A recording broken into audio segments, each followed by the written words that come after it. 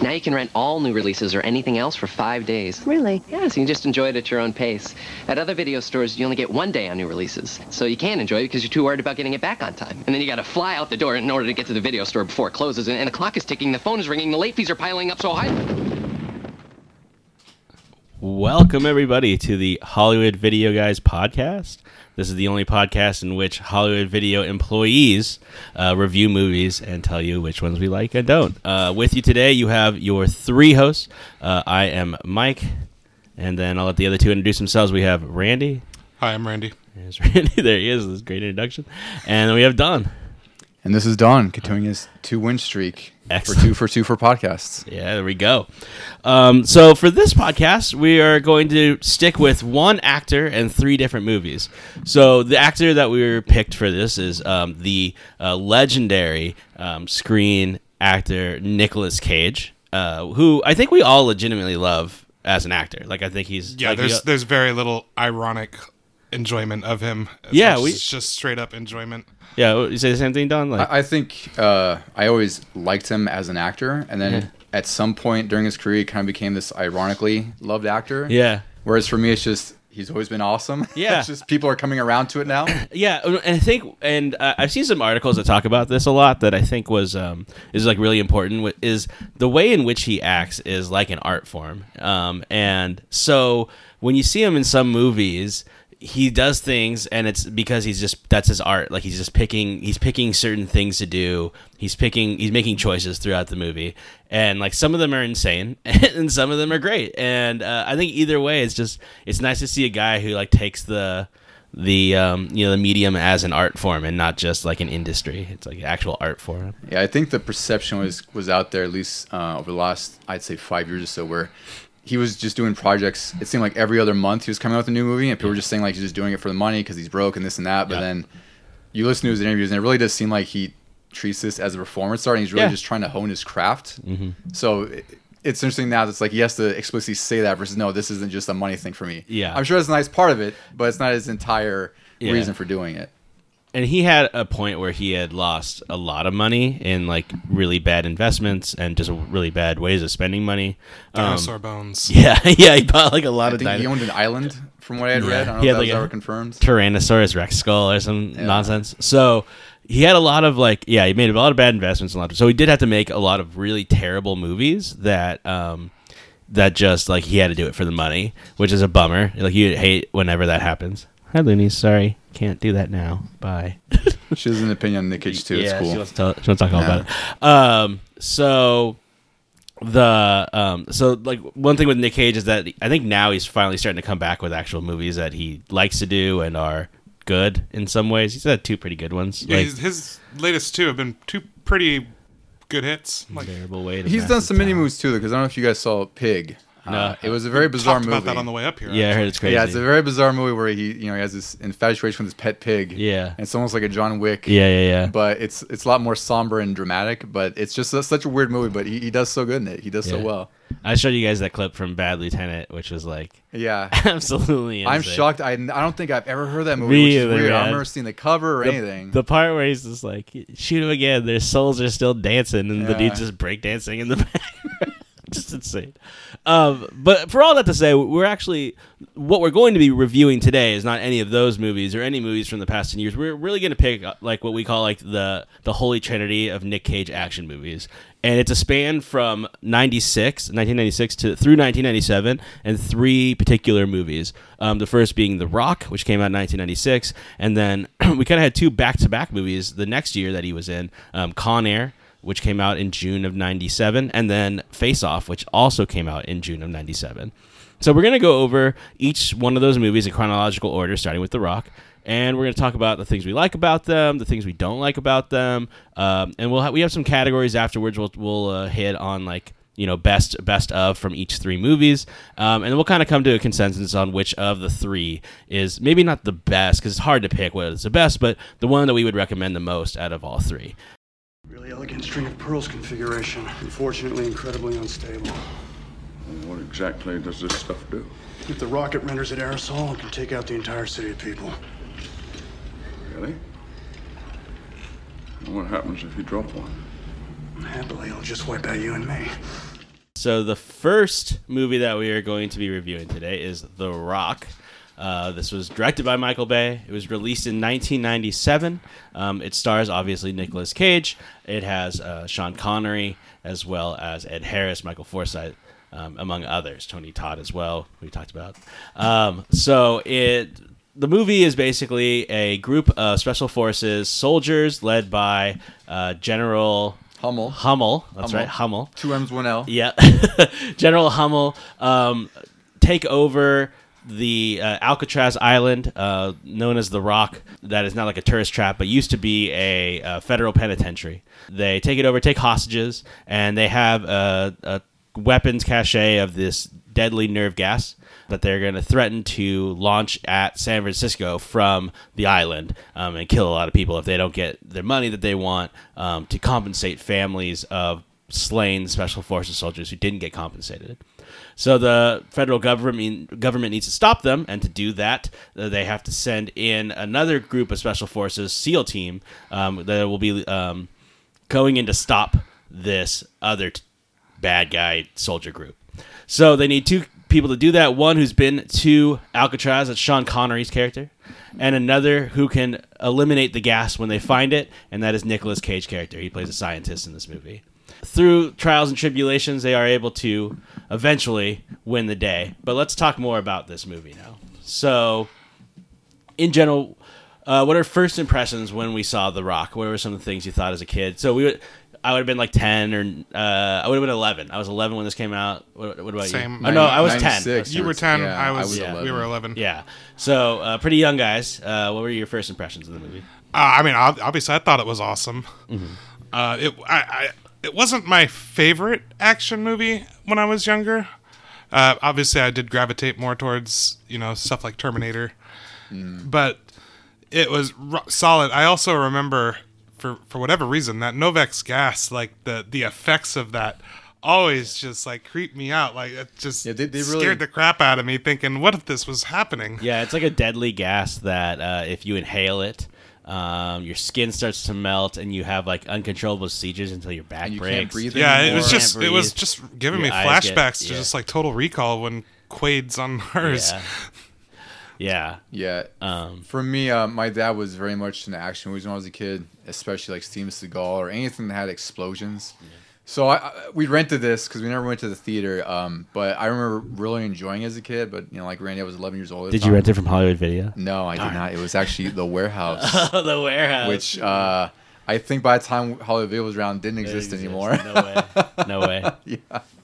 But yeah, it definitely holds a place, place in my childhood for being like one of the bigger action movies I'd seen. Yeah, my mom rented it from Blockbuster because we didn't have a Hollywood Video in where we were living yet. But we rented it from Blockbuster, and my grandfather really loved it. I really loved it. And my mom loved it. It kind of has something for everybody. And as far as action movies goes, it was one of the first ones that I really, really remember me going like, oh, this is a really good movie. There was like cartoons and things that I really loved, but I was 10. So this was like right when I was starting to form opinions about like whether a movie is good or not, not just do I like it, but like whether this is good. I think this also holds a place because it took place in San Francisco, which is relatively close. And you know some of the spots of it, Sean Connery, like I think everybody goes through a bit of a James Bond phase or knows about it from something, so you have a little bit of Sean Connery history among other movies that he's been in. And so it was also Michael Bay, who's one of the best action directors of all time, and this was him at his like very best. So I think altogether it just kind of made this movie into this like great experience that I was really happy to have watched at the end. I was really happy to have seen it because I thought like, oh, this is what a good movie looks like. Not just a good action movie, but this is I can form opinions about like, oh, the reason I like this is because of this and this and this. Yeah, this is when action movies are really starting to take off too. Just I think Terminator 2, at least for me, was when actions first started to get that really big explosive budget. And they just started to build up from there. I think this was, definitely this is like 4 years after the fact. But I think definitely there's influences of that with these movies where they just kept getting bigger and bigger. And how could they top the last action scene? How much more ridiculous could it possibly get, Yeah, and it was, one of those summer blockbuster movies when that was like a big thing. That late 90s that 95 and up, like that became a thing that would happen every year. Was here's this like time of the year where these giant popcorn, big budget action movies are going to come out, and like you knew about it as a kid, you knew growing up, like okay, I can't wait for this to come out, Independence Day, and like it was really like you're waiting for the next big movie, and it took forever to come out on tape back then. Like I remember even Jurassic Park, it came out in 93 and we didn't watch it till like 94. Like we were waiting for it to be available to rent.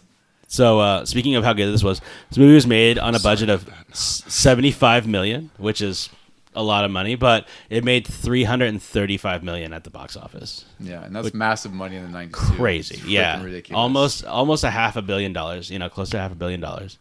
Yeah, just absolutely massive. So after we do our first impressions, what kind of like any favorite scenes from the movie that you can particularly think about that you're like, oh, this is like what makes the movie?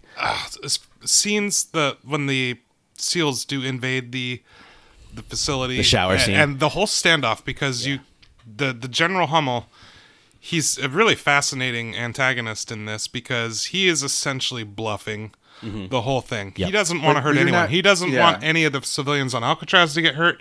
He has zero intention of firing these missiles. However, his crew is unaware of this. And they're also kind of crazy. But you're also seeing that his team just is kind of falling apart and is just really anxious to kill these other actual soldiers. Yeah. Who are just doing their job. Just a really tense situation. Yep. Well, and you don't know he's going to bluff either. Like, he really makes it look like... Because he has... in his mind, you can see his perspective of why he's doing this. In a sense where he wants, all the soldiers who've fallen, dying for the country, who've received nothing in return to get their due. So you don't think he's going to bluff. You assume that he's done with the country and the government, and he's going to retaliate in the worst way possible. Yeah, he's an antagonist, not a bad guy, right? Like he's going against your protagonist, and he's trying to stop them from reaching their goal. But he is not like an evil character. He does bad things, but they have justifiable reasons. And you're almost trying to sympathize with him too this whole time. He has a moral. You should be mad about that. Yeah, and he has a moral compass. Like you can tell, like Randy was saying, he has no intention of doing any of the terrible things he says he's going to do. Even like some of the bad things that happen are really not his fault. Like the shootout in the shower, it's not his fault. He didn't tell anybody to open fire. In fact, one of his guys dropped I think a brick fell out from underneath like a spot, and then the SEAL team started shooting because they thought it was a bullet, and then just everybody started firing, and it became a giant turkey shoot. Just a big bloodbath. Yeah, and everybody died. That was a great scene, and it's just a great performance from Ed Harris because you can just see the like ceasefire. Yeah, you Michael can just Biehn. See the conflict in him because now all of a sudden everything's going to hell. Yeah. 80s action star Michael Biehn, who's on the opposite end with his crew, saying "Stay down, Captain! I can't give that order." Yeah, it becomes very tense. Like they're constantly paying between Michael Biehn and Ed Harris, back and forth, and they're both monologuing at each other, which is so great. And it's like up until that point, you really think like the whole team, like the whole movie's gonna be about Nicolas Cage, Sean Connery, and the SEAL team. Yeah, because they really build them up. They build them up to be these, like these absolute top tier Marines and whatnot, and then Navy SEAls. Navy SEAls, and then they're just obliterated because they have the high ground. There's no way they're going to survive that anyway. And they also kind of got caught in a really amateurish way too, where it's like, I get that you weren't looking for motion sensors, but also why weren't you looking for motion sensors? These are special forces agents. Because they had the camera to pan around and look. Yeah, and it's weird that they would really just give the go ahead without really. They should have given the go ahead. Yeah, it killed them. Like the entire team got obliterated because they all went up there. Yeah. Any other particular scenes for you, Don? No, I was going to point out that scene too. I feel like that's like the biggest scene for me. And then, I think I also did like the scene though where Sean Connery, when they're rolling, I think they're rolling through the furnace. Oh yeah, and it's like it's utterly ridiculous. You gotta count it. Yeah, he memorizes it. He memorizes his timing, but I think it's been like 30 years more since when he was last there. So he memorizes the exact timing. Yeah, to cut through this furnace that is on fire. Yeah, and it has rolling traps at the stem. Like, who constructed this and why? It totally looks like something you've seen in a video game. Where it's also that brings the question too. It's like, wouldn't they, like, how hot is it there? Because like they're rolling through this thing. Yeah. They don't have flame retardant clothes on. Like he's not wearing a mask or anything. You know what that reminded me of? Galaxy Quest. Oh yeah. Yeah. Trying to navigate through the nonsense turbines that exist for no reason other than to smash. Yeah, it's really what that was. It's like, is that really the only way they could have got to where they needed to go was through the furnace? Yeah, there's a couple of two other iconic things that I can think of off the top of my head. The standoff inside of like Hummel's like leadership room or whatever, when basically everybody kind of figures out that Hummel's not gonna launch these rockets. He's not gonna, So then there's him and his like lieutenant, his like second in command, who are like actual soldiers who were together, and then all the other guys are kind of picked mercenaries for the. They're like, basically They mercenaries were at this all point. under his command. I don't think they all were. I think some of them weren't. I'm pretty sure they mostly I'm are. pretty certain they were Okay. too, because I they were couldn't all. And remember. they basically, they all unite for a Yeah, cause. but they're well, mercenaries at this but point. then what happens is there's a couple of like more nefarious, more evil intentioned soldiers in There's always Hummel's some group. bad apples. In Yeah, here. Tony Todd plays one, and then there's another one that they kind of and they have this like standoff inside of this leadership room, and everybody starts shooting each other. That's a pretty iconic scene. And then obviously the end scene where so the whole idea of this movie is that if it doesn't get to the end, if they don't stop this gas at a certain time, Hummel's timeline, they're just going to launch fighters and drop napalm on it, because the only way to actually destroy this gas is with napalm. If you napalm it, then you'll be okay. So they napalm this thing, or they're about to napalm this thing with this plane, but then Nicolas Cage comes out, and the whole idea is that if they save the day, light these flares, and they won't do it. So that was the signal, by the way, that Nicolas Cage successfully disarmed. I think it was 5 of the missiles that had the gas on there. Yeah, it's like these flares. Yeah, so until this point, the government's like, it's like down to the absolute final second where even the people in the people in the jets are like trying to struggle to hesitate to shoot, because they know what's at risk. Because not only are they going to take out Nick Cage, Sean Connery, Hummel, and all of his crew there, but there's also the hostages that have been on there. I think there's like 90 of them. Yeah. So that's why I was like, the exact moment Nick Cage gets on the top and signals the flares, the jet does this little J curve. Because it's like it came that close to obliterating the entire island of Alcatraz. And it's an iconic action scene. It's an iconic 90s movie scene. I feel like it was everywhere. It blows Nicolas Cage it's into like the the water. ultimate trailer moment. Like, Yeah. if you were to envision like the perfect trailer, it would have that moment with no context, because you don't know when it takes place in the movie. And it just looks so cool. Yeah. It's so cool.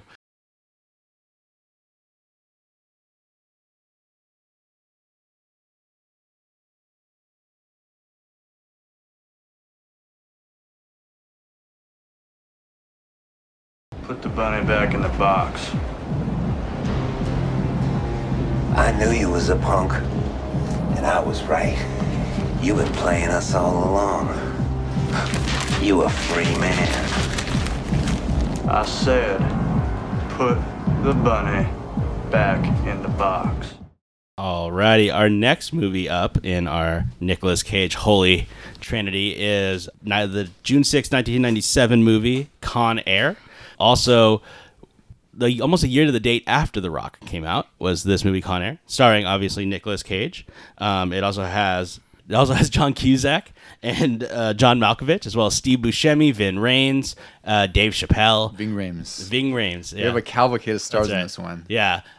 Just Danny a lot. Trejo. Cole Meany. It has a lot of very famous character actors, and it is probably the most stereotypical action movie out of all three of these. When I think of the 90s and action movies, I really think of something like this. It's very much a typical popcorn action movie. Yes, so I would say with this movie, so the whole premise of this movie is Cameron Poe, who's Nicolas Cage.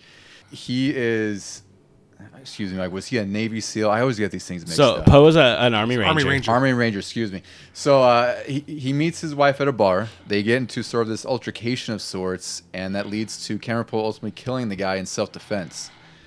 Somehow, in this, wherever he was at, he was sent to jail for 7 years for self-defense. I'm not sure how that works. I don't know, but he had to have been thinking, I have the worst attorney. Yeah.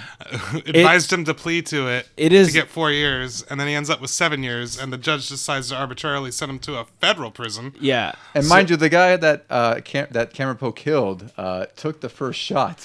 Well, not only that, so to kind of set it up, this movie is generally just in general about convicts who take over an airplane, which is pretty crazy. But the craziest, most implausible part of this entire movie is how Nicolas Cage character gets to prison. Because yes, he's just an Army veteran, Army Ranger, who's a decorated veteran coming home finally after all these years. He gets discharged honorably as a war hero, and these like local yahoos pick a fight with him basically. Yeah, for no reason. For no other reason, than, literally like, just because look he's at like this guy. a good-looking guy. He might be just drunk who or is a something. war hero. Yeah. It's so weird because it's Alabama too. It's like who would act like this in Alabama? I can't imagine. Well, and it's great too because he's all decked out. Like I don't know if that was All his the formal regalia. retirement. Yeah, this whole he was full-on because they regalia. talk about it in the beginning, like how they're like go serve your country in a civilian sense. Or Yeah, whatever. so this sort of serendipitous situation where he's wearing his his very formal attire on. Yeah, because he just came home. He just came home, and then he's sent to prison for 7 years. Yeah. He's about to leave. Mind you, his wife is pregnant with an unborn child at this Right, point. and the way he gets to prison is those guys jump him, and he fights all three of them at once to basically defend himself and his pregnant wife from these attackers. They pull a knife on him, and the only thing that happens, the reason why he goes to jail is because while he's fighting, he uses like an Army Ranger death move and Some CQC. face palms him in the nose, the bridge of the nose, and kills the guy.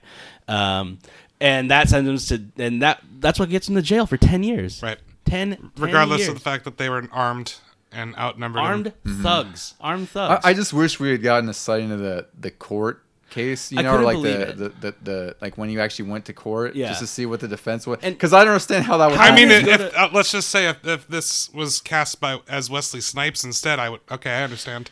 Yeah, He's and in then- Alabama. Yeah. I get it. But And this is Nicolas Cage gets. it's the first 10 minutes of the like, movie, and we're already questioning, like, oh my god, I'm How- so angry well, right now. What's happening? Yeah, and this is what I was thinking too. Is like, why is it a federal prison? Because he was discharged from the army at that point. He wasn't a part of the military, so it wasn't like a federal person doing this. Yeah. So how is he even? Was in a he federal... really discharged, or was he just No, on he was. leave? That was like how they started. That's how they started the movie. Was that he was there's like a whole speech about how they've done their part for their country and now they need to move on with their lives and all this stuff. And that like started the movie. But, So then he's out on parole, or he's going to be let out on parole, I believe. well, he goes to prison for 10 years, which is crazy. Or I think he gets It's 7. 7 He years. gets paroled in 7. That's right. Paroled in 7, and Yeah. then he's I don't know if he's being flown to his home, I think it is, 'cause I forgot Alabama. where the president is. So what's happening is he's in a federal penitentiary in California, and they're going to send a bunch of prisoners to this new supermax prison in Alabama with some of the worst criminals ever. And he's and that's- hitching a ride, which is also preposterous. And Why that's didn't you just give him a what's- ticket? And that's what's amazing too, is like there's so much security around each of these convicts, Yeah. but they're like, hey, it's fine. Like, we'll just round up like 10 of them in one plane. It'll be totally fine. We'll just fly them across but like the country. Nicolas Cage being on there doesn't make any sense because like why can't he just take a plane from California? He's free, like he's on He's parole. They're free saving and- their tax dollars. Well, we already have this flight that's leaving. Yeah. And he's It's also just- probably one of the lower risk, felons they have. He's on completely the plane. low risk. He's never Yeah. done anything. He got paroled in 7 years, and then his cellmate or cell buddy, His baby cellie, O, as they call him. Yeah, I used to watch Lockup. yeah, from Forrest Gump. He's great in it. You can't He's tell. also diabetic. We should make He- a point of that because it's going to be well, important. no, the later. only He time sure he makes a point of that. literally, other than the first 20 minutes, he's always in a state of death from diabetes or gunshots. He's always on the verge of death. So now, the entire so we haven't movie. even gotten to the main premise of the movie yet. So just setting this up, Nicolas Cage already has to worry about his diabetic Diabetic friend. cellmate. Yeah, just yeah. to begin with. Yeah. and he's supposed to go home today, but things are Yep. about to go awry as Yeah. we soon find out. So as they get on the plane, a bunch of different, very evil bad guys, and not antagonists, actual bad guys on this. And so you have like a bunch of different guys, led by the number one, which is Cyrus the Virus, played by John Malkovich. we got a whole cavalcade of stars here, like I said, Yeah. a cavalcade of convicts. So. Yep. The movie makes a very big point to name every single one of them. So John Cusack, over the introduction of each of these convicts, It's is like narrating what they've done, and each successive one gets Suicide Squad. worse. Yeah, it's really just like Suicide Squad in 1997. Yeah. James Gunn could Yeah. learn a lot from this. Yeah. But anyway, that sort of sets up who our main characters are, quite literally, because they're so prescriptive to the detail of what these convicts have done and why they're so dangerous. Yeah, and so John Malkovich leads them, and it leads them to eventually escape through a series of different things that happen, which are all preposterous in their own way. But with Dave Chappelle, they end up taking over the plane, and they're going to take it to get to freedom. To do that, they have to change planes in this other airfield.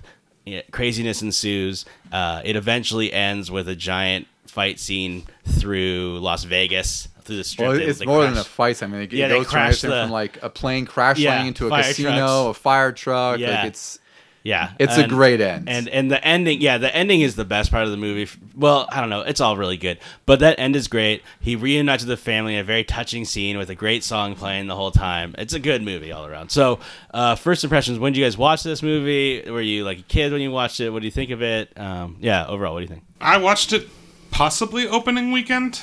I'm pretty sure it was one of those Sunday movies that I went to see with my grandpa. Had a great time. I thought it was amazing. And still do. This was another one where I rented on tape because again, my parents really didn't go to the movies often at all. I think the first one I saw with my dad was Spawn, and then maybe Beavis and Butthead Do America. So this was another VHS movie, and it was one. I think it was because we had seen The Rock, so we kind of knew what to expect. But I was only 12 at the time when this came out, and I really loved it. But I don't think I really grew to appreciate it until I got much older as I rewatched it. Mm-hmm. Because the more you watch it, the more you see just how absurd and it's like how this whole movie is just very tongue in cheek the entire way. It's like expecting you to take it seriously, but you really can't. Yeah, I saw it. I saw it on the USA Network when I was homesick, like when I was 12 or 13, and I was like, man, I love this movie. And so I rented it again later, and I still love it. It's maybe my favorite Nicolas Cage action movie. Probably it's definitely that, and it may be one of my favorite Nicolas Cage movies in general.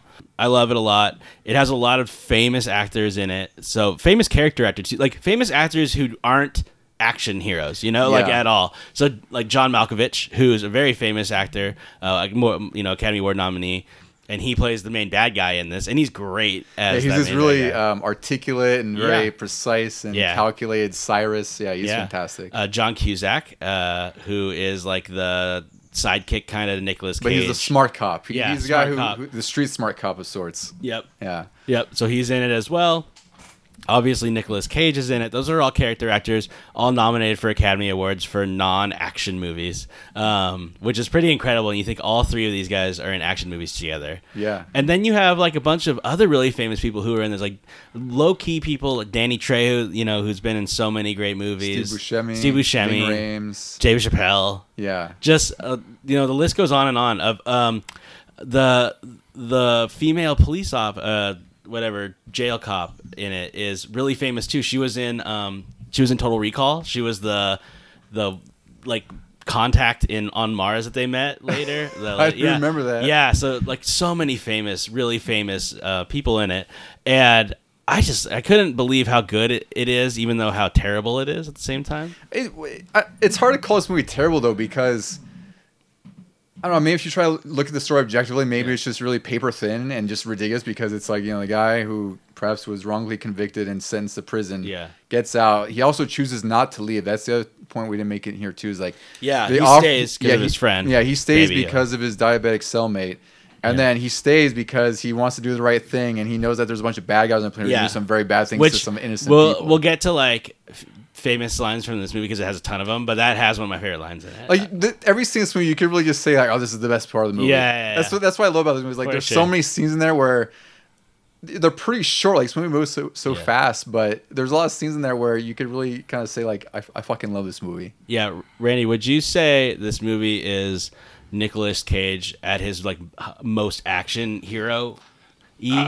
Like actual action hero?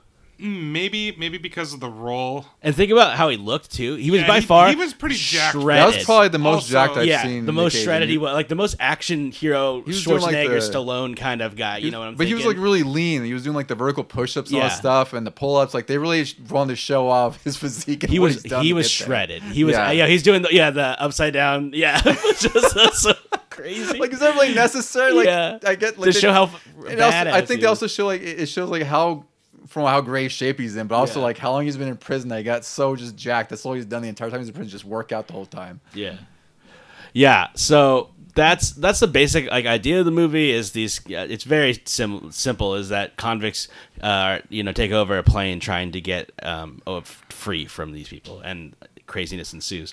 Okay, so favorite lines or favorite scenes from this movie? You can go first, Randy, if you want. Oof. There's so many good lines Pick in one. this movie. Yeah, pick one. Well, we'll talk about it because there are a lot. I don't know if it's my favorite, but it's the one that's stuck in my head, and Yeah. it's that nothing makes me sadder than the angel lost his bladder on the airplane. It's so good. That's what Malkovich is at. Like his, no one but him could make that line good. Like he's so good at it. He gets how to do it. He's so brilliant. And also show twisties too. That's after that an undercover FBI agent was shot to death on the plane because he basically blew his idiot. cover. Why would he do that? It was so stupid. It was like, why are you pulling your gun out now? Well, and then they found the tape on him. Yeah. Like, it may as well have been like when Homer had the camera and that nacho the beat, hat. yeah. Smashed hat. Yeah. Yeah. Oh man, that was a great line. Really good. What about you, Don?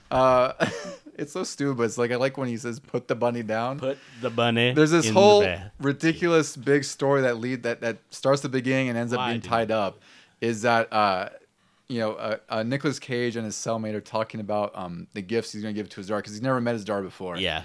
And then in the letter, it says, "I'm going to meet my daddy on July 14th." Yeah, my daddy comes home on July 14th. And then, so they make a point in the beginning of the movie about this freaking rabbit where he got it from the commissary or something, and then the cellmate's like, taunting him or something like that. He's like, "Oh, it's that or a tube of toothpaste," because he has this really ridiculous accent. Yeah, he's got this Alabama accent, which is, I don't know. It was like someone told Nic Cage what an Alabama accent is like, and he's like, "Okay, got it. Yeah, I got you. Let's go. Roll this thing." But anyway, so there's this whole big thing with the rabbit that shouldn't be a big thing, but at the end, near the end, Cyrus pulls up the stuffed rabbit by the ears and puts a handgun up to it.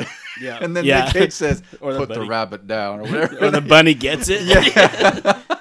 Yeah. Yeah, that's a great. Oh man, put the bunny down. No, that's when he originally fights that guy in the hold of the plane who finds out that he's like not who he says he is. Because of course I noticed this too, like when we were watching this over, but like on Nicolas Cage's box, because he has his stuff packed, like he's the only one with a smiley sticker on it. So of course, like that draws your eye that the guy finds it, and then he finds out that Nic Cage is like supposed to be releasing all this stuff, and he's not who he is. Yeah. Yeah, and man, what a great line. There's so many, and we'll probably talk about a couple more after this. But my favorite line has to be, because it's so nonsensical, is when he goes, when he's basically trying to save these prison guards' lives from being executed, and he's trying to talk to Cyrus and tell him not to do it and explain why. And at one point, to like get Cyrus to believe him, he goes, "Listen, Cyrus, this is your barbecue and it smells good." Oh, that's a great one. Which is just the most ludicrous line. And it smells good. No, and it tastes good. Yeah, it tastes good. This is your barbecue and it tastes good. It tastes good. It's such a I've never heard that metaphor before in my life. No, not once.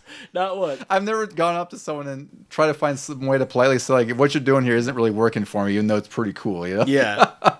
There's also, after that, there's a line we can't really say. It's really good. There's the one that he says to John Cusack, where he's like, "I'm gonna save the whole day" or something like that. When he's like, "What are you gonna do?" "Well, I'm gonna save the whole freaking day." And he goes and saves the day. There's also the one where at the end when Baby O gets shot, and he's just like, "I'm starting to think that maybe there isn't a God." Yeah. and Nicolas Cage goes, "Well, I'm about to show you there is a God." Reassures him, yeah. I'm about to save the day. It's very much like Forrest Gump. Like, it's just that scene all over again, except they're in an airport hangar. "Well, I'm about to show you there is a God." Yeah. Johnny, that there is just so many iconic lines, and it's a great movie all around. Yeah, and it's definitely, like I said, I think it's the most actiony, like action hero. Like you could see Seagal, you could see Jean-Claude Van Damme, Stallone playing that character. Yeah, I would say like this is sort of like a '90s version of those '80s movies. Like it's just the natural evolution of it, where it's just everything's just bigger and more ridiculous. And just everything's on fire, everything blows up. Just a great movie. To add what you were saying, well, I do think this is probably Nicolas Cage at his most action hero. I don't think it's the most actiony of them, because I think we're still about to talk about that one. Oh, really? There's some, because there's some exotic set pieces. Yeah, but we'll get to that. I think that has a lot more to do with the director too. But exactly. Yeah, that's a fair point. Yeah. Okay, so with that said, any like particular actors in this movie that you liked other than Nic Cage that you want to talk about? Well, I mean, that's the thing. Is everyone was so good. John right? Malkovich is The great. best, John Malkovich is great. The thing that Con Air has going for it over the other two movies is that it's got a pretty tight ensemble. The ensemble and cast. of like character actors, like good like actors, really good actors. not just like guys you'd see in action movies, like good actors who would be in like Fargo and like also in this movie. You know? And they're just having a blast with it. Yeah. Like, they know that how preposterous this chewing movie the is. scenery the whole time, all of them. Yeah, Steve Buscemi is just so Yeah, good. he in was. He was great because he does fit that.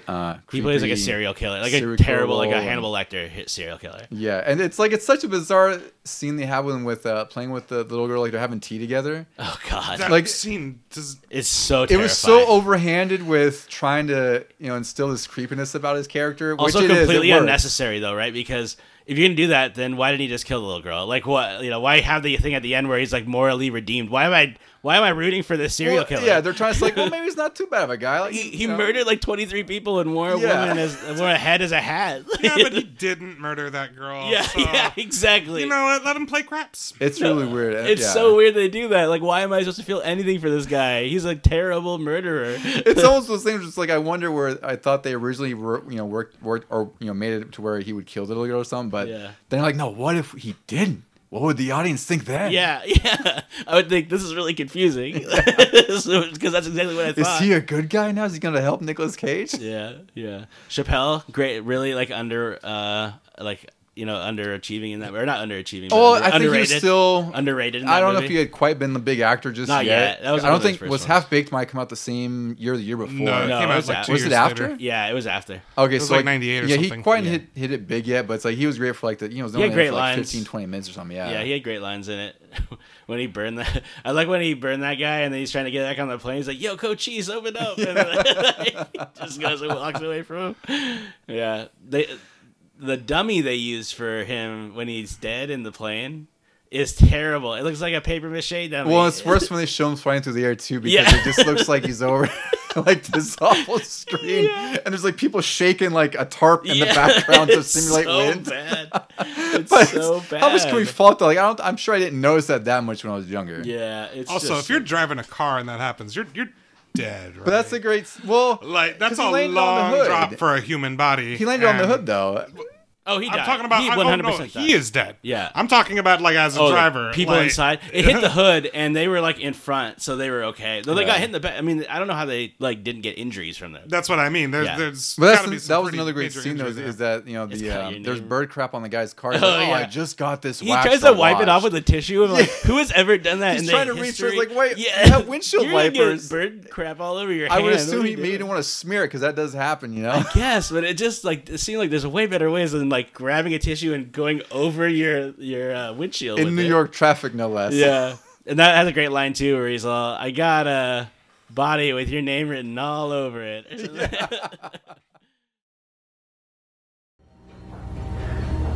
Tiny surgery. I'd like to take his face off. Yes. If you excuse me, I have to use the little boy's wee-wee room. So our next movie is going to be Face Off, which came out within just a few weeks of Con Air, which is kind of crazy. I don't remember that really ever happening, where somebody would have two movies coming out within a month of each other, blockbuster action movies. I think back then I wasn't, because I was only, again, we were young, but I also wasn't paying too much attention to how many movies actors have in a month or a year as much, because it felt like movies were coming out, again for me for VHS, they just were coming out so late. But now it's a lot easier because now you start to see actors everywhere and they're making tons of movies. Yeah. So this one obviously stars Nicolas Cage and John Travolta, and directed by Ang Lee? John Woo. John Woo, not Ang Lee. What am I saying? Ang Lee John- would be a different yeah, movie. That'd be crazy. Yeah. Yeah. No, John Woo, who was at this time, he just had done Hard Boiled in China, and this is his first like big American movie. And he was famous in China for his action movies. He had some of the best ones, like obviously Hard Boiled is probably his most famous one. But he had tons, 20, 30 different films in China before he even came over here. Yeah, he's a big gun fu guy. Mm-hmm.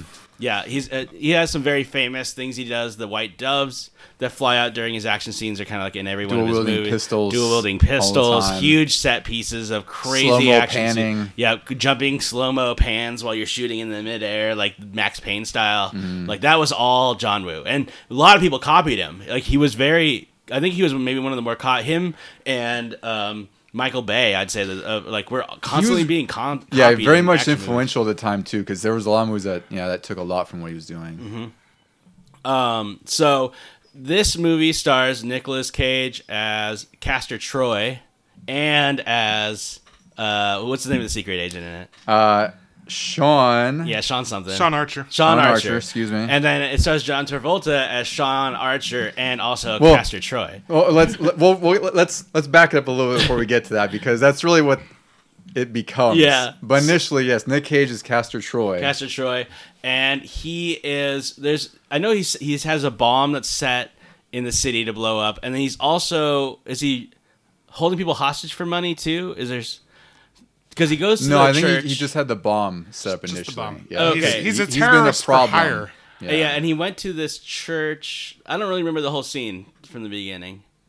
Well, at the beginning is he's trying to assassinate Sean Archer and shoots through him and kills his son. He's got a Kills wonderful his son. mustache in that too, and he misfires. Is that when he's doing the thing with the nun where he like sniffs her? And, No, like, this is him. This is before. This establishes their rivalry. Oh, this is when he snipes him. Okay, Yeah. yes, The that's very the beginning of the movie. very beginning. This Okay. establishes Sorry. again the pure contrast of both of them, Yes. right down to the title Sorry being about that. black So and the very white. beginning, yes, he is hired to assassinate Archer, and Archer gets in the way or like gets shot, but his son, who he's playing with at the park, is No, they're on close- the carousel. That's what makes it more yeah. ridiculous. They're on the carousel. You take a shot at them on the carousel. and it hits Archer's son too and kills him. Yeah, it goes through John Travolta and into his son. Yeah, so it sets up the revenge romantic kind of thing here, where he just wants to make sure that he's gonna take this Castor guy down. And you know how bad Castor is. Yeah. He's a bad guy. Yeah, and so Castor Troy there's a bomb, and I think there's like a standoff with like hostages or money, some kind of money scheme too. He wants to get paid for something, and Archer eventually takes him down in the most insane way possible, where he hits a switch that lights a jet engine that doesn't immediately incinerate Nicolas Cage for some reason, and Again, blows very him into Con Air the like. wall. This whole beginning movie is like where the hangar, there's like there's a jet taking off. Travolta's absolutely trying to prevent it insane. from escaping. Yeah, absolutely insane the amount of like blowback he has and how he isn't getting melted by this jet engine. That's to understand. Yeah, it's like there's literally a jet engine blasting at you. Yeah. And he just gets With knocked into a fire. coma. Yeah, and that's it. Yeah, so he gets knocked into a coma, but the thing is, it doesn't stop this bomb from going off. It's still gonna go off in I think 10 days or something like that. I don't know if they have. They have. They gave a it a timer. frame. I Yeah, think there it's was 10 some sort days. of time frame. Yeah, I think it's 10 days, and they gave this time frame, and so they decide that the only way to find this out is that Archer is gonna have to pretend to be Troy and find this bomb and disarm it. That's the only way. They need the codes to disarm it. Yeah. So he's going to go into prison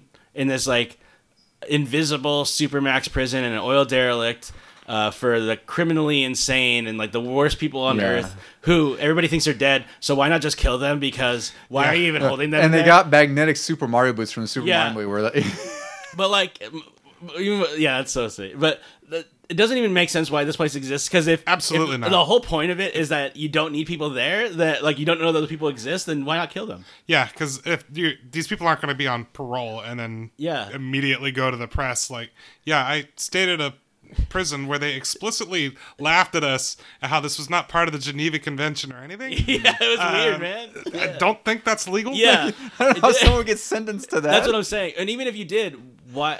How is killing them not like the easier option than this? But anyway, so he has to go to this prison to talk to Castor's brother and get the codes to stop this bomb.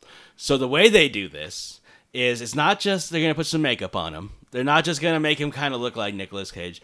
They are going to take his face off. And they're going to put Nicolas Cage's face onto John Travolta's face, and somehow like shave off all the body differences and all of the other Everything. things. Hairline's different. it's so implausible that these two people could ever look alike in any way. They modulate their voices together. I don't care. Like, if I put my face on Don's body, everybody's gonna know it's not him. Like not me. Like, immediately, it doesn't matter. Even if they had my hairline and yours perfect, it wouldn't matter. It doesn't make any sense. But whatever. It's just like I don't even think Nic Cage and John Travolta have kind of similar body types. No, really, like no, it's not at all. I think maybe we tried to hide that by Maybe having them they're have similar heights. baggy clothes. They're kind of, that's but I about don't it. even think that's true. I mean, I guess in the movie you can make it look that way. Yes. But I think Nicolas Cage is probably significantly taller than John Travolta. I would say so. Yeah, it doesn't make nothing about them look alike. It's Yeah. really bad, like casting wise, about that believability. But I have to believe that they could rip somebody's face off and put it on someone else's You're body. like, oh yeah, So- that's cool. Yeah, So okay. before I do that, I have to be okay. They even with have a this. scientist explain exactly how that the surgery's going to Which make sense. Makes it worse because Yeah. it doesn't make sense because he says, "Well, since you guys have the same blood type, you can do this." But then No, they do not have the same blood that's type. a thing. But in the movie, the doctor says we can do this because you have the same blood type. They say that specifically in the movie, yes. And then it turns out that they couldn't do this because, the reason they could do this is because they have different blood types. That's how they test to see who they're different. Yeah, so it doesn't make any sense. You couldn't do this unless they're the same blood type, and they aren't different blood type. They like confirm it in the movie. It's fun I to. genuinely do not recall that line. Yeah. No, it was in there. Like Wow.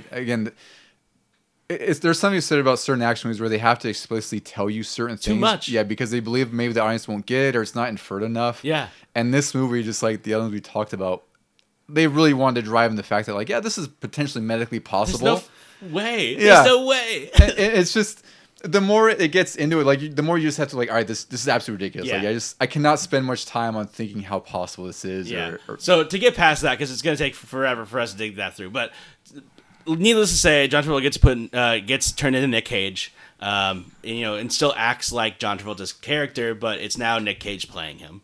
And then on the other end, Nic Cage's character, the real Castor Troy, wakes up from his coma with his face off, which would be really terrifying if you did that. He's woken up without any police around him. He's not shackled to the bed at all. Nope. He's this like serial killing terrorist, like super terrorist, like Osama bin Laden. and he found a cigarette. He had time to find a Yeah, cigarette. found a He was cigarette in a smoking. hospital. A phone was watching a nearby. top secret video. Yeah.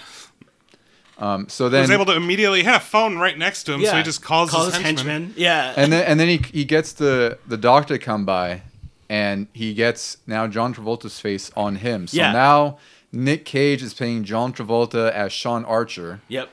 And then he destroys the lab because what Castor Troy wants to do is make sure that John Travolta and as kills everyone Castor. kills everyone that John Travolta as Castor knows he's John Travolta. Yeah, so this is Freaky Friday on steroids Yeah. now, where they've literally have taken over each other's bodies. Yeah. Except Nic Cage, the bad guy, has the good guy's body. and John Travolta has Nic Cage's body. Yes. And And at this point in the movie, too, Travolta as Castor Troy is still in prison. So now that Nic Cage, or Sean Archer, is awake, Yeah. his whole intent is to make sure that he visits him in prison. he visits him in prison, but he also wants to make sure he stays in prison for the Yeah. rest of his life and he won't escape. Yep. Yeah. Something you mentioned just it made it all the more funny when you said Travolta as Castor Troy, and I'm thinking, oh no, it's Sean Archer as Castor Troy. Yeah. But they both are great. Both in both roles. I think They that really are. Nicolas Cage as Castor Troy is great, and then when Travolta becomes Castor Troy, he does it so well the whole time. And yeah. And one thing it's that, great. and again, like I made a point with the, even like they wanted to compare like how contrasting both characters are, but when either person takes over the other body, like they start doing the same mannerisms as the other actor, right? Yeah. So Nic Cage is now doing John Travolta's like cynicism and like way he's his moving timidness around, and like yeah. all like he's afraid of everything. Yeah, he's like a little cowardly lion the whole time. Yeah, so Nic Cage starts acting like John Travolta as Sean Archer, and then Nic Cage, the bad guy, is playing confident Sean Archer. Yeah. And like he's Psychopath swooning his John. wife and everything. Yeah. He's like smoking now. Like Sexually harassing his own child. yeah, she's like 16 or 17. Yeah. He's making passes at It's her. so weird. It's awful. Gosh, that's weird. And Travolta, yeah. And so, Nicolas Cage as Archer has to get out of prison. No, Nicolas Cage is Archer pretending to be the other guy, Castor Troy. yeah, Castor Troy, to get out of prison. Okay, there we I go. don't think you make any sense. So let's try that again because that's crazy. So So Nicolas Cage playing Archer, who has now switched faces with the evil Castor Troy, has to pretend to be Castor Troy to lead a prison riot to get out of this prison. With Castor's real brother, because at this point, His brother's Pollux, name was Pollux. Pollux, which yeah. I believe related to I Some think they're like Greek Greek gods or thing, something yeah. like that. So Pollux doesn't know that Castor Troy is John Travolta's sort of undercover Archer. Yeah. We'll call him Archer. This is excuse so me. crazy. Yeah, I It's knew such this a was hard- gonna happen. it's just I been- tried to make notes of this to make Yeah. sense. It's It just doesn't been- make any sense. How could he think otherwise? Yeah, like you if never you did see- swap, yeah, if you two perfectly. did swap, and Yeah. you just started Perfectly. acting like Mike, I'd Yeah. just be thinking, "Wow, Mike Don's acting- yeah. acting strange lately." Yeah. Weird. Yeah. He's a lot more bubbly. Like, He's talking about all this stuff that doesn't make sense. Talking about history. Yeah, man. But so he gets out of the prison and he has to take down Archer. Troy is Archer, and it just becomes this crazy fight. There's like 3 different real fight scenes. There's the fight inside the church, which is like a giant action scene with guns blazing. There's the boat scene where they're chasing each other on the boats. Yeah, the whole last half an hour is just non-stop. Yeah, there's also like the end is kind of a standoff with his daughter, Archer's daughter, and has a gun. She can shoot one, or she has to move right so that Archer can shoot him. But But like, it it's does that me, thing not- that movies do where it's like everyone has a gun pointed at someone else's head. Like there's Gina Gershon there. There's Archer. All of them. Yeah, it was a have this Mexican thing. standoff. Yeah. It was a standoff. Yeah, and then like. So he's trying to convince his daughter that he's really Archer and he just has Castor's face. Which, like, why don't you just start saying a bunch of things that she'd only know about you that Castor couldn't possibly know? Like, wouldn't that be the thing that you'd say? Start saying, like, immediately? He's like, you just have to trust me. Like, how could I could never just trust somebody who told me that they're a different face when I have there's no proof that could possibly be true. It's like just ask any question that only she would know or you would know. Exactly. It's literally like there's no way to fail that. Yeah. It's impossible that Castor Troy would know that. Unless you're such a deadbeat dad that you don't know anything about your daughter and she Yeah. doesn't know anything about you. Oh, then you could ask like, well, which one of my dances did you miss or something? Only John Travolta would know. Yeah, exactly. That's why I'm like, this is so implausible. But it ends with the boat scene, right? They go to a boat scene and they get there's like a crazy fight through the waters in, I think it's LA. Do they ever specify the city? I think it's LA. And I think so. Yeah, and then they ended up saving John Travolta as Nic Cage saves the day and gets his face back. So a great movie overall. Kind of a long-winded explanation. And they adopt a boy. Oh yeah. So Castor Troy, the real Castor Troy, has a son with Gina Gershon. I forgot her name in the movie. His name, I think it was his name also Adam. I forgot what the kid's name was. remember. Where it was. So at the end of all this explosion, John Travolta gets his real face back. I don't know how. The thing is, do you know how long it's happened, or like time has happened since the explosion in the end to where he gets home because he has like 10 no days. scarring. Yeah, before Like, 10 days. he's like- Because the bomb's going to go off in 10 days. Yeah, he's totally recovered though. But Castor defused the bomb. He did it. Yeah. He did that early on. That was way early in the movie. Just to make sure he got a Yeah. higher standing. Yeah, And but then looks at the camera and says, "Interception." And We then he have was the ball also now. named Time Man of the Year within like 40 hours. They were Yeah. managed to get a whole cover story That's true. and Exactly. print within 2 days Who of him knows? disarming the bomb. I mean, Yeah. this whole movie is so That- ludicrous. well, that's why I just called. And I was like, oh my god, like that's so ridiculous that I realized this movie takes place in such a short time. Yeah, it's so nuts. Yeah. It's so sad. All right, so they adopt a kid to at the end too. They adopt because now the kid doesn't have any parents. That's right. Yeah, he was like his adopted father. So everything is fine at the Archer household now after the death of the child. Yeah, exactly. All right, so with that kind of more longer-winded explanation, but kind of you have to do it because the movie's so difficult to explain. Just first impressions when you saw this movie. We'll go with Don this time to start. I freaking love this movie. Like I'm sure I don't know if I'd seen this or Con Air first, but it was to me it was like sort of an instant classic just because I thought Travolta and Cage were so good with each other and like the premise is ridiculous, but it's also a really cool premise just because of how both characters act after the transition of facing off. So it's definitely like definitely rewatched it a lot when I was a kid. What about you, Randy? I saw it in theaters and it was amazing. And this was literally, I do remember it being like weeks after seeing Con Air. and just like, oh wow, another Nicolas Cage action movie coming out. And this one, he has his face off. Yeah. Like, wow. And John Travolta. It's like, and look who's talking, huh? And All look right. who's talking. But another one I saw in theaters, probably with my grandpa, and at the time I definitely thought it was even better than Con Air. And from people that I talked to that was my age around the time, that didn't seem to be the popular opinion. It felt like more people liked Con Air than Face Off, and I was just one of those few that just really appreciated the John Travolta and Nicolas Cage and the way that they played two very separate characters. Yeah. Very and different. with a huge amount of gusto. Yeah, both were great. Yeah, in their own ways. I'm different than all you guys. I didn't see this movie until I was in my 20s. That's crazy. Yeah, I knew of it. I knew the premise. I knew like scenes from it. It was in popular culture. It was very famous. We talked about how The Rock made $325 million. This one made over $220 million. So another multi-million-dollar summer blockbuster. Con Air was also $228 million. So another summer blockbuster. So that's three. Nick Cage, $500 million right there. Yeah, more than $500 million. More than $500 million in three movies, 2 back to back. So everybody knew about Face Off and knew the kind of the ludicrous setting. But after watching it, it is so good and ridiculous. There's so many insane scenes in it. There are so many parts where you're like, wow, I cannot believe that this is happening.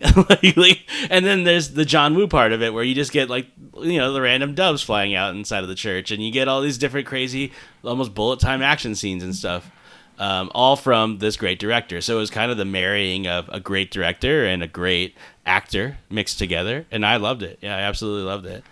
All right, so moving on with this movie, favorite scenes or favorite lines from this movie? We'll go with Randy first. This is really tough because there's a lot of good ones. We can talk about it, but just pick one out. We talk about it multiple. Sheesh. Maybe go with Don first. Okay, Randy's got to collect his thoughts on how great this movie is. I really just got lost in wonder again, and so yeah, I'll give you one that I really liked was the. Ooh, you good looking. When he's like, when he first meets him, when you good looking. You good looking. When he meets, that's when Castor Troy now with Archer's face goes and meets Archer now with Castor Troy's face in prison, and so he's just like, it's like looking. Besides how John Travolta says that line, but it's just great because it also just shows like how much of a narcissistic prick Castor Troy is. Right, like he's literally looking at himself through someone else's eyes. Can I give you one more? Yeah, come on. All right, here's another scene. This is my favorite scene in the entire movie. The scene where they shoot at each other through the mirrors, where they both have a mirror on one side, reflecting their faces back at each other, and they fire through the mirrors at each other. That is hands down the coolest scene, and maybe one of the coolest scenes in 90s action movie history. It is because it's a great scene. It's so ridiculously calculated. Yeah. Right? Like it has a whole purpose. Like John was sitting there like this is gonna be painstakingly. Everybody he's like, you the gotta messaging. get this shot, get this this much of his face in there in the mirror. Like it's so. Don't great. you know the deeper meanings here? They're looking at their faces. We're they're talking looking at layers. Yeah, there's a lot. Off. Yeah.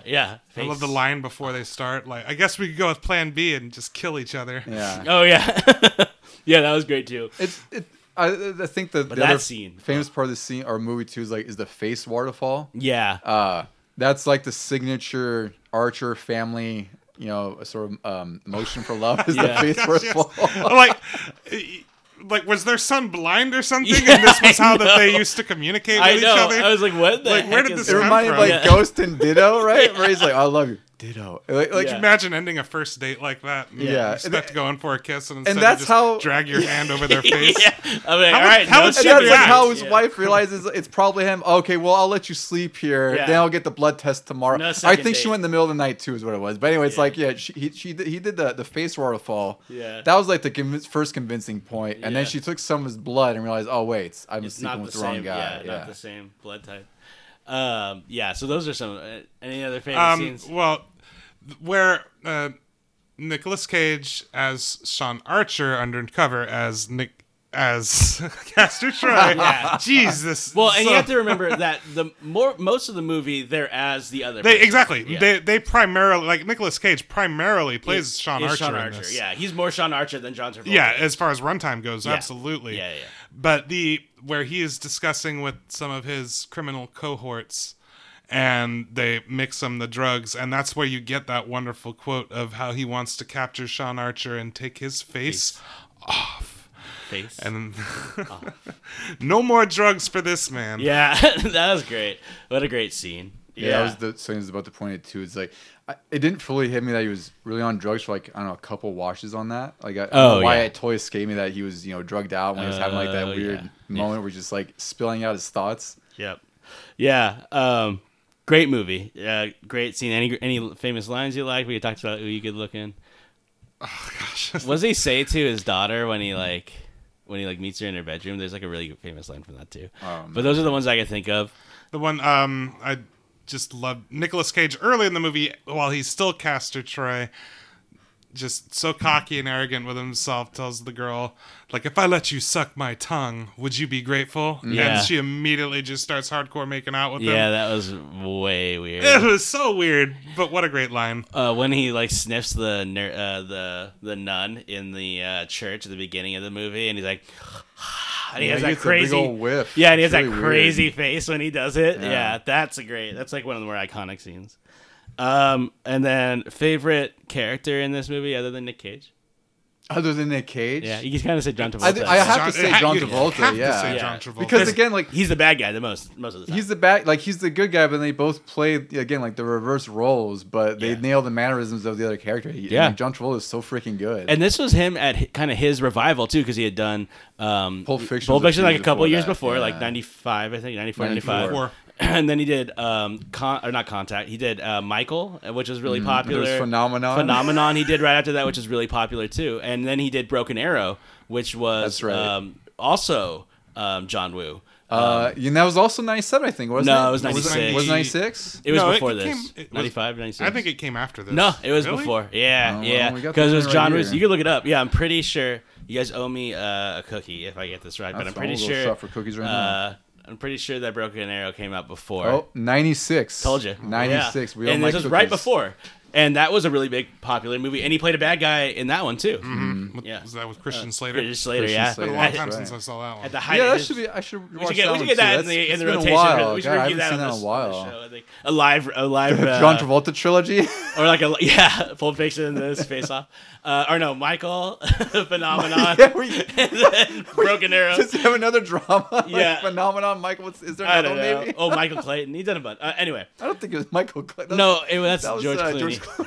But anyway, we're getting off the rails. Anyway, he's great in it. Yeah. Anybody else in this movie that it's kind of those two guys? They're They Gina really Gershon. dominate this movie It's in a really big way. about them. There's Gina yeah. Gershon a little is like a side character a little bit. His wife, I can't remember who his wife is in this movie, but she's kind of a side character. But for the Everyone's most part- secondary. There's really and really secondary. It's not even Yeah. like they don't have sidekicks or really anything. There's not much room But you don't on the need them. scenery because You of how can't. much John Yeah. Travolta and Nicolas Cage chew it up. Yeah, it really is a two-person play almost, you know, Mm-hmm. between these two guys. But you also don't really notice it either. Like there are characters there, but for me, like you're so drawn in with what they're doing that you don't really need anyone else in there. Yeah, yeah. So those are the three movies. So with that said, I have some basic questions for who, not so much what we think movie is the best, we can get to that later, but like things inside the movies that we think are better than the other ones. So a couple of things that I think here is, let's do this one first, which I think is really easy, or not maybe really easy, but really easy to talk about. Which do you think is the best directed movie out of all three? So we have John Woo, which we just talked about. We have Michael Bay, and then the guy who did Con Air is not as famous, but his name, let me read it up because I have it right here. Sorry, his name is Simon West. So which one do you think was the best directed of all three? I would probably go with The Rock.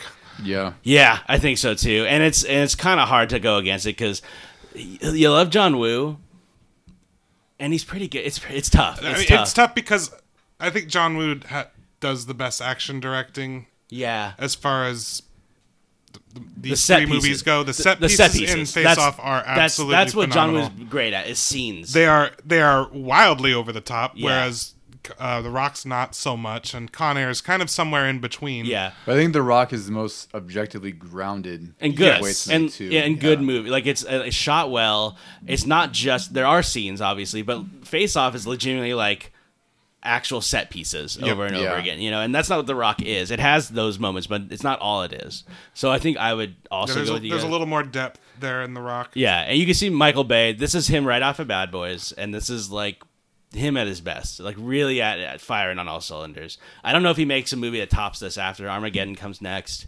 Bad Boys 2 comes after that. He's done a lot, obviously. This is his only certified fresh movie, by the way. Which is it crazy. Really? Yeah. Wow. I think Ambulance should be certified fresh. I love that movie. That was a great movie. Maybe it is by now, but I know at one point Before that Ambulance it was overlooked. because Ambulance was kind of him going back to his roots a little bit. But he's like, oh, I could have drones now too. Yeah. Okay, so that's the best director. Best non-Nic Cage performance. I would say Travolta or Malkovich. No, I think it has to go to Travolta. Yeah. Right, and maybe Sean Connery second because he was good. Oh, Sean right? Connery's great in it. Sean Connery God, that's is tough. phenomenal. Ed Harris is also He's phenomenal. great. Well, and then Malkovich because is... I feel like Ed Harris might have the most no, depth I have to of change all my of answer. those. I'm gonna Okay, go let's Sean go. Connery. Let's go one at a time. So, Randy, who do you think first? For the sake of argument, I'm going to say Ed Harris because I think he had the most depth of all the characters that we're going to discuss. The most conflict internally. Yeah, he was definitely the most layered and grounded bad guy. And like, he wasn't a psychopath. I've always just been an Ed Harris guy. Like he's like Apollo 13, others. I even remember Milk Money. You remember that one? He was great in Westworld too. Westworld, He was amazing he in was. that show. Amazing in that All right, show. so which one are you going for, Don? I have to change my answer to Sean Connery, I think, because He's great. He's really good. Beyond the fact he was just James Bond, but Good like scene. in The Rock, he plays like such a confident, cocky thief con man that like you don't know if you could trust him, but you want to trust him. Yeah. Right? Because he's like one of the most Charming. dangerous prisoners. Yeah, he's charming. Like they've made him everything he's out to be, and he comes off that way. Yeah. Oh man. And he kind of redeems himself at the end in a way. Like he's this prisoner and whatever, and you kind of feel bad for him, and then you just like let him escape. It's I don't know. I want to say Malkovich because I loved him in that movie. It's an iconic role, but Travolta in Face Off does so good as both characters, and it's such a crazy thing for him to be. Like he has to go and be a completely different human being, and he does it so well that I can't really hate on it. I think I have to pick you can't at all. Travolta. You could tell he's having a blast just doing his best Nicolas Cage impression. Well, like that's really they're impersonating each other. Well, that's kind of how I felt with Malkovich a little bit in this movie, where he seems like he's just having fun being like the worst type of person on earth, basically. And so I love him, but yeah, I think I'm gonna go with Travolta. I think I'm gonna do that too. Yeah, I would definitely say Malkovich is up there. I mean, the funny thing about we were talking about how great that cast is for Con Air, and none of us mentioned them as far as our picks go. Yeah. But I think it's just because it's so strong all around. Yeah. There's a lot of guys in there that did and great. they all get time to breathe and everything. Like no one's really stepping over each other's toes. Like, I don't know. They did really good considering how many people they had. Because my thing's like the Marvel movies where sometimes they have a hard time juggling so many characters or DC. Yeah. And somehow Con Air made it work, even though it's not exactly the most complicated movie. All right, next one is the best Nicolas Cage sidekick. So think about all three movies. I think it's got to be Sean Connery. Yeah, but, I mean, unless you're saying it's a disservice to call him yeah, the sidekick. that's what I was going to say, because Nicolas Cage is clearly the sidekick in that Nicolas movie. Cage is 100% the sidekick. Yeah, he's along for the ride at this moment. Yeah. Yeah, it's kind of a weird. It's hard to frame it that way. But if you think about it as like supporting character, it would have to be him or Baby O from Con Air, who's just perpetually in a state of death. Would you call him the best character? No. Would you say it's because of Baby O that Con Air happened? He saved everybody. Well, yeah, because he gave Nicolas Cage the courage to prove that God exists by killing a bunch of people. So this could be more of like, well, I think what character was most impactful for Nic Cage. But Sean Connery was pretty impactful. Without him, he wouldn't have unlocked his true superhero power. No, it's true. I think that Face Off doesn't really. It's just him by himself. It really is. They kill all three of the people that know him. Exactly. Yeah, you got Gina Gershon, and you got his brother Pollux. You got the pimp guy. And I think his name's. They don't really do a whole lot in the movie. No, they're just his his game. They're just periphery characters for these two to ham it up. They're really just established that somebody does know him and they could see when it's not him. There had to be a reason for him to go undercover, right? As Castor Troy, otherwise. So I think that we'd have to go with that, Sean Connery, right? Yeah, I think that's probably the easiest one of all of these. It's like you could almost say John Cusack, but even then, I forgot about him. That's how he doesn't really do anything. Well, that's the thing is like he's really, the the guy who's gonna defend Cameron Poe the whole time. He's like gonna say he's not a bad guy. Can we say Steve Buscemi? Steve Buscemi. He didn't really interact too much with. No, but he does have one. He does have a great line. He has one of the best lines in the entire movie when he goes, "Define irony." Yeah. Bunch of idiots on an airplane singing and dancing to a song made famous by a band that died in a plane crash. Like that. Yeah, that's probably that's his best line in the whole movie for sure. Yeah, it's so good. Man. But that's like one of the 2 times they interact. Yeah, that's about it. Yeah, because Nicolas Cage doesn't want anything to do with it. It's probably not. Okay. While we're on the topic of Garland, what's your opinion? Not hugged enough or hugged too much? Oh yeah. What did they say? Like pick any of the main things. Like not hugged enough, hugged too much. I'm gonna guess not hugged enough. I think he was hugged too much. I kind of think he might have been hugged too much. Yeah, it's a Norman Bates kind of thing going on. I guess a little bit of Ed Gein in there. Yeah. All right. Next one. Well, we have 2 more. We can do one more if we want, but we have best Nick Cage performance, obviously, and best quote. We can do one of both of them. Probably. We can do both, obviously. I don't really have a direct quote because we kind of. We can do both if you want. Best quote. Yeah, we can definitely do both. I'm just trying to think of like which Nick Cage performance. Sorry. Whoops. My bad, man. So for best quote, I would say my favorite quote is either that Buscemi quote we just talked about, or the "Hooray for the sounds of freaking silence" is one of the best, just the best things ever. And Luna really wants to get in on this topic. No, she's melting something. Yeah. I probably would have to go with the Leonard Skinner quote too. I think that's like my favorite out of the 3 because it's "Welcome to the Rock." Yeah, Welcome to the Rock. Welcome to Con Air. That's a really good one. Yeah, good one. Welcome John, to Con Air is a pretty good one. Take his face off. Take your face off is probably the single most recognizable one for me. Yeah. Another one that I thought was we got Peach. I could eat a peach for hours. That's like the other big quote from that movie. Yeah. Another one from Cyrus the Virus when talking to Danny Trejo. What's his name? Johnny 17 or something? Johnny 23. 23. Yeah. 23. Wow. He'd be Johnny 300 if they all knew the truth. Yeah. But when he asks her, "Can you fly?" Yeah. Says no. Well, if your junk flies out of your pants, you fly out of this plane. Yeah. He said you were like, what is that? I compare you to like a paramecium, or that white stuff that builds up on the side of your mouth when you're drinking water. Utterly preposterous line. Yeah. This is show how smart he is. Welcome to the Rock with the Sean I can't do a Sean Connery voice, but like the "Welcome to the Rock," like that is a really iconic line from that movie. And then the "Stand down, Captain. I will not give that order." Like that's a pretty great line. That was a little over the top. But yeah, my final answer would be the whole face off monologue. I'm going with the Leonard Skinner line too, because that's just for me is so good. It's just so good. I can't even hate on it. It's just so good. Okay, last one then is best Nick Cage performance. So think about the movie itself. Think about what he's asked to do in the movie.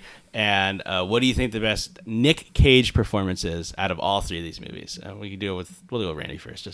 It's Face Off. I mean, it's hard not to be Face Off considering he gets to play Castor Troy and Sean Archer, and he's delightfully over the top as Castor Troy and really understated and vulnerable as Sean Archer. Yeah, and it's just no comparison to me. I thought he was pretty good in The Rock.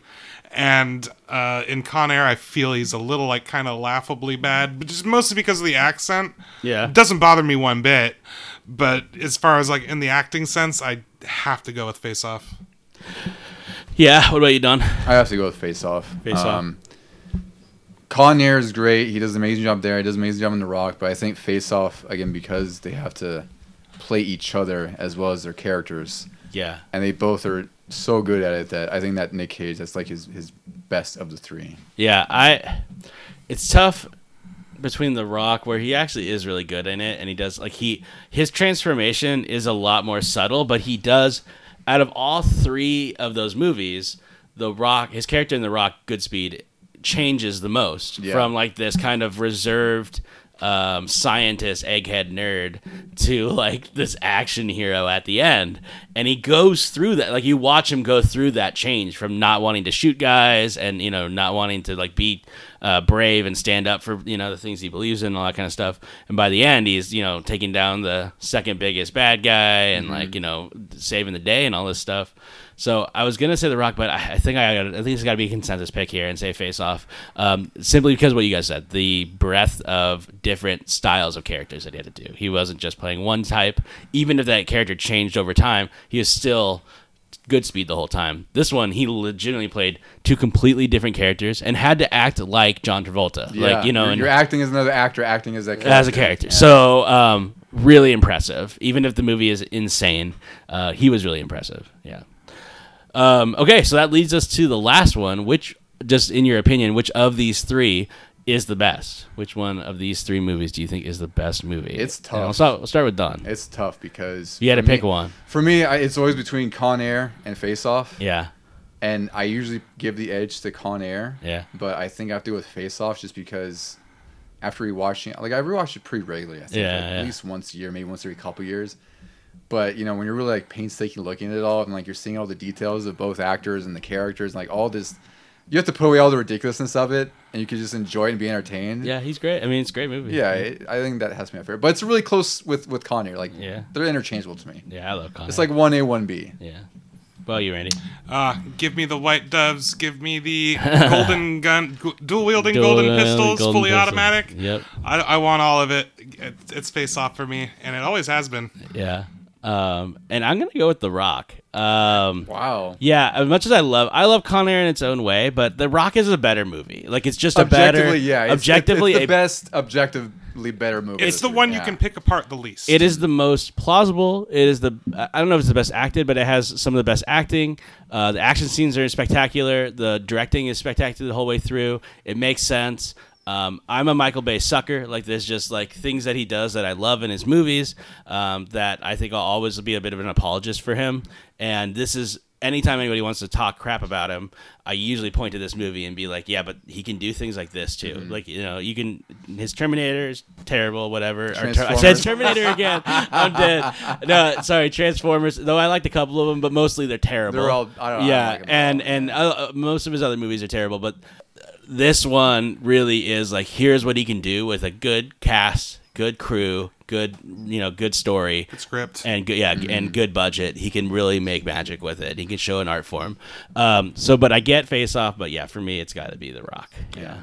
You can't go wrong with any of them, though. Yeah, they're all three very good movies, very enjoyable. And I say The Rock is the best movie, but my favorite is Con Air. So, that's the thing is that I think a lot of people at least at the time that they first came out, I feel like amongst the people around me, everyone liked Con Air the most for various reasons. Yeah, and I still, even though I loved Con Air, I just remember back then I just loved Face Off just a little bit more. Yeah, I would say The Rock is one you can watch with your whole family, not your little kids, but I mean, you had your granddad. It's probably the most accessible of the three. And and then Face Off is you'd watch with all your male family members, all your your uncle and your dad, and you guys would all watch it together, and then maybe the ladies wouldn't be in it. But then the Face Off is, I don't know who you watch that with, it's just so insane, a tub of popcorn. Yeah, that's exactly it. That's exactly it. Yeah, I think anyone could watch it. Con Air is up there with Hard Target and all those other kind of 80s, early 90s action movies. It's that style, that same kind of style. What is this like you said, the ensemble cast? Yeah, it's very great, funny. It's a super funny. Movie. It's a very funny movie. Yeah, whole way through, pretty funny. And great actors, great cast. But I can see why you guys said Face Off. So I think with that said, that's the review for the Nicolas Cage holy trinity of 90s action movies. If you haven't seen them, we are sorry for spoiling pretty much everything about them. But why were you listening in the first place? Years, yeah, 27 years. Yeah, why would you? Yeah, it's been several years. Come on, get with the program. Why would you be listening to this, honestly, if you didn't if you hadn't seen those anyway? If you haven't seen them though, please go watch them because they are incredible. I had watched it with a person who hadn't watched any of them, and they liked all of them. So did she tell you which one she liked the most? No, I'll have to ask her. Yeah, no, we watched, the last one we watched was Con Air, and Con Air was pretty. I don't. Oh, you know what? She didn't watch Face Off with me. She didn't watch, so I can't say. Her entire opinion would be invalid anyhow. It would be, right. Of the two you saw, you wouldn't know. Well, for anyway, and thank you, Luna. So anyway, for Dawn and Randy and myself. Thank you for listening. Please continue to listen to our awesome podcast that we love to do. Find us, on all of our regular podcast channels. On all your favorite podcast dispensaries. Yeah. All right. Signing off. The Hollywood Video guys signing off.